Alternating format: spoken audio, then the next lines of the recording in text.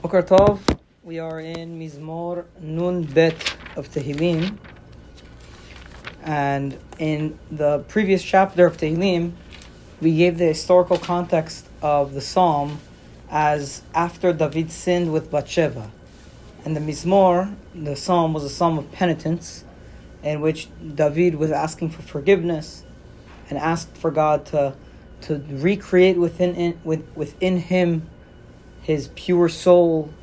And there was a beautiful piece at the end about the fact that the real korban to God is a broken spirit. That's the real korban. That's the ultimate korban to God, is true heartfelt prayer or true heartfelt penitence.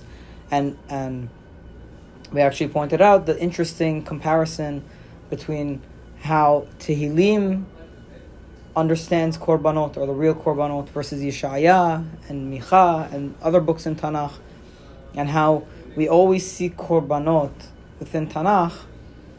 It is always emphasized that korbanot are not the essence of Yahadut, but what comes with the korban. So in this case, it would be the broken spirit was the idea.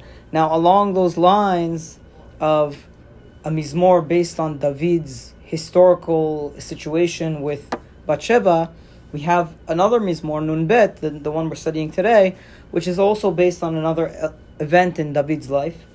And that was earlier on in his life, in the book of Shemuel Aleph, when David was running away from Shaul.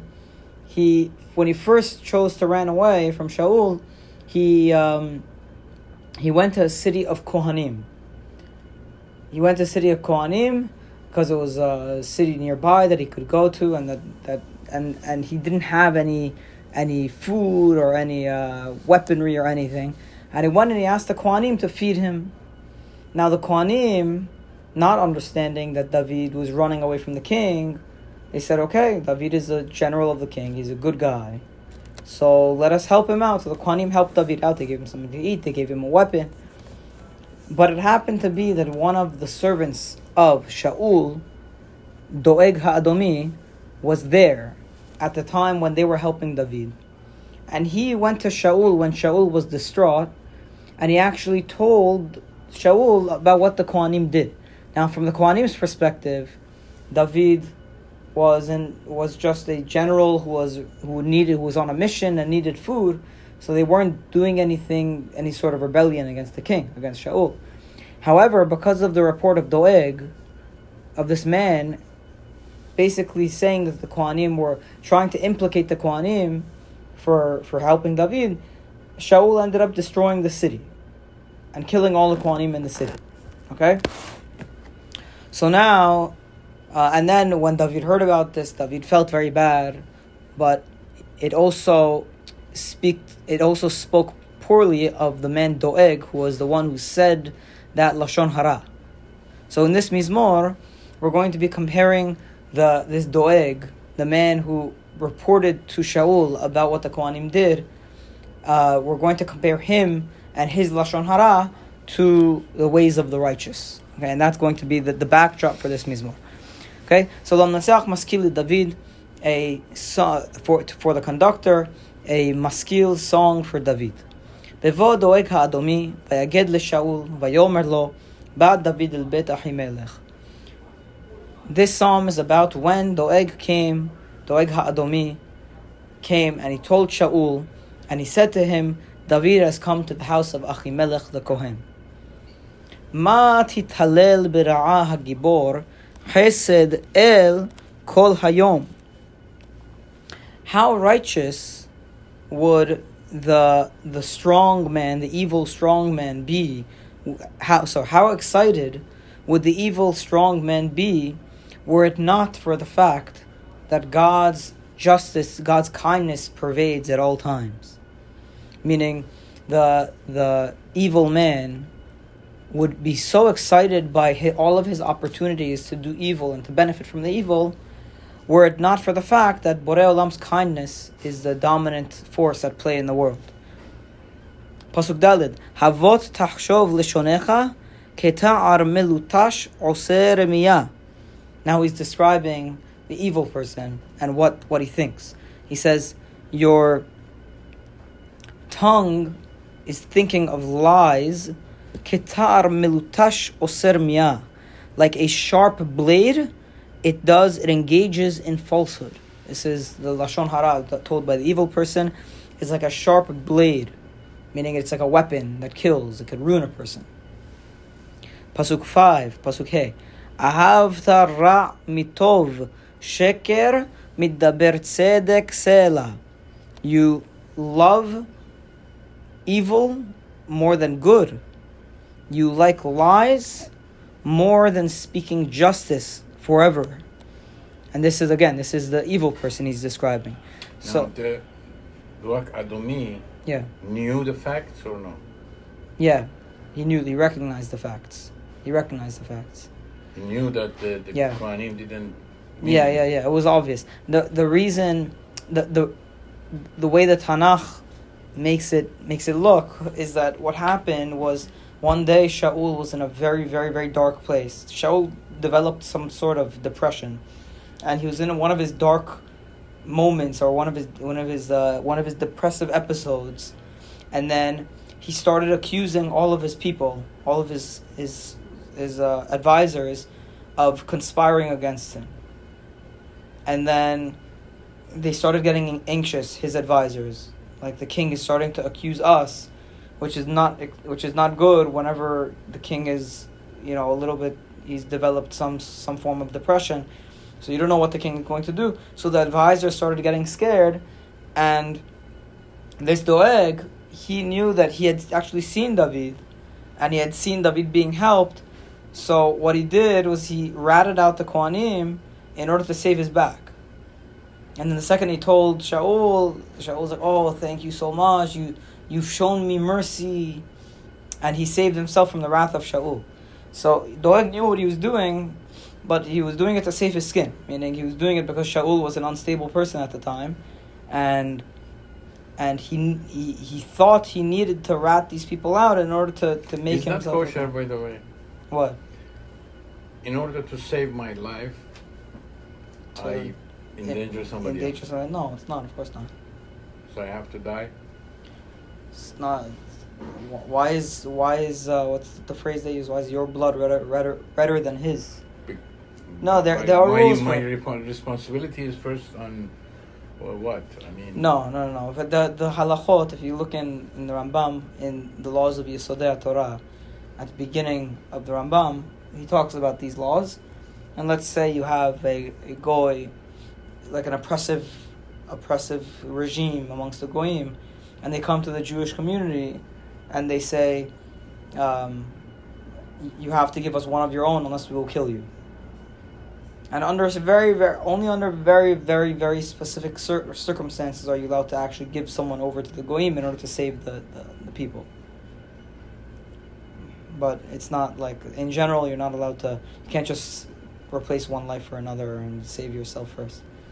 No, if the person is coming to like that. Like if the person is coming to kill you, a lion is attacking me, okay?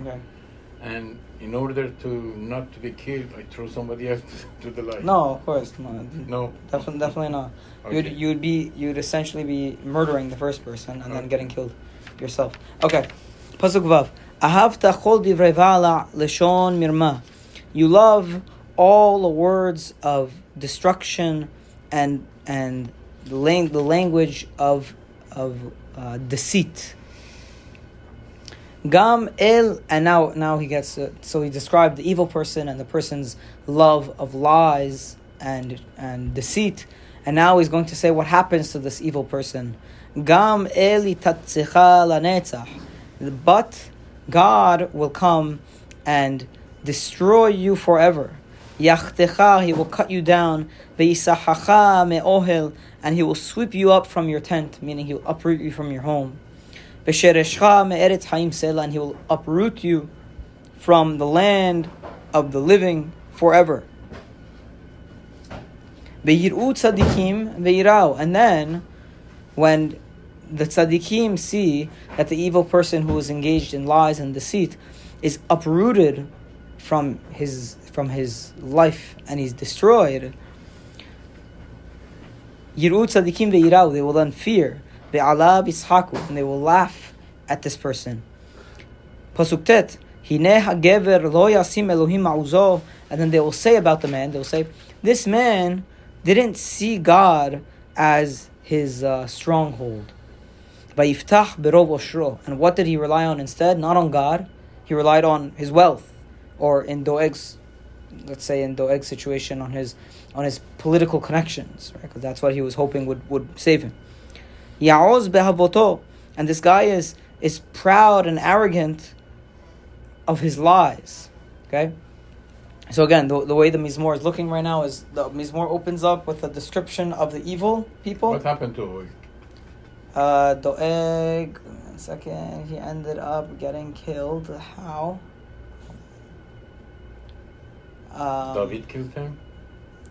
I'm trying to remember where he gets killed.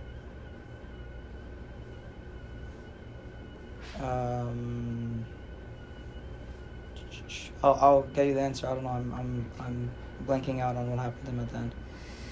What happened to Doeg at the end? I think he gets killed. I have to check again. Okay, I know. I just studied it like 2 months ago, but I'm blanking on it. So he says, this person does not. So the tzaddikim, they didn't laugh at the rasha who was getting destroyed and saying, see, this person tried to rely on his own wealth and on his own political connections, let's say in Doeg's case, but it didn't work out for him. And then this is what's going to give the tzaddikim their faith in God, that God is he executes justice. And I,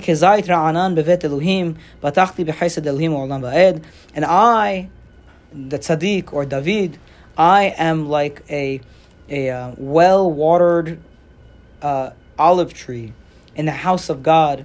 I have faith in the kindness of God, olam va'ed, forever. I will thank you, God, forever, for you have done good. And how does this translate? Do you have a translation there?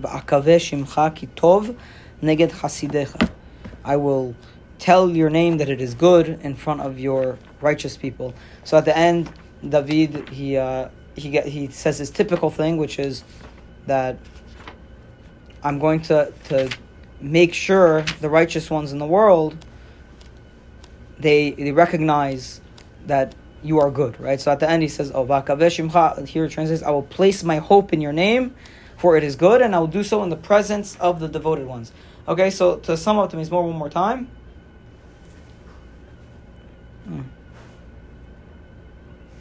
So to sum up the Mizmor one more time, the backstory of the Mizmor is this Lashon Hara that Doeg Adomi said about the Kohanim that caused the destruction of that city, of the Kohanim city by Shaul. The Mizmor talks about how the person is constantly thinking about the evil they could do with their tongue. However, they would have a lot to be excited about were it not for the fact that God and His kindness is the most operating force in the world. So ultimately, the one who is involved in treachery and in lies, he thinks he could rely on his evil and his wealth and maybe his political connections to save him, but really God will end up uprooting him from his house and destroying the guy. Now, as a result of this man's destruction, the tzaddikim will see how God treated this lying man, and they will fear God even more. And then David finishes the Mizmor with a beautiful pasuk saying, and I, because I have faith in you, and I'm not engaged in this treachery, I am like an olive tree that's watered, that's sitting by the house of God. It's as if the house of God is like a spring that waters this tree and makes it strong. Very similar to the metaphor we saw in the first chapter of Tehillim, in which it describes a tzaddik as like a tree that's built on a river that's strong and well watered. In fact, an olive tree is a tree that the leaves stay green all year round. So even better, right? That's the metaphor here. And that's David speaks about how that's how he feels because he places his faith in God. And as he continues to see the kindness of God, his faith will increase, and he will make sure to show his faith to the masses, so the masses see also that he has faith in God. So it's a beautiful Mizmor. I especially like the metaphor to end with the tree, because it brings us back to another Mizmor, And then Be'ezrat Hashem tomorrow we will do the next one. Baruch Adonai L'olam. Amen ve'amen. Thank you, Rabbi.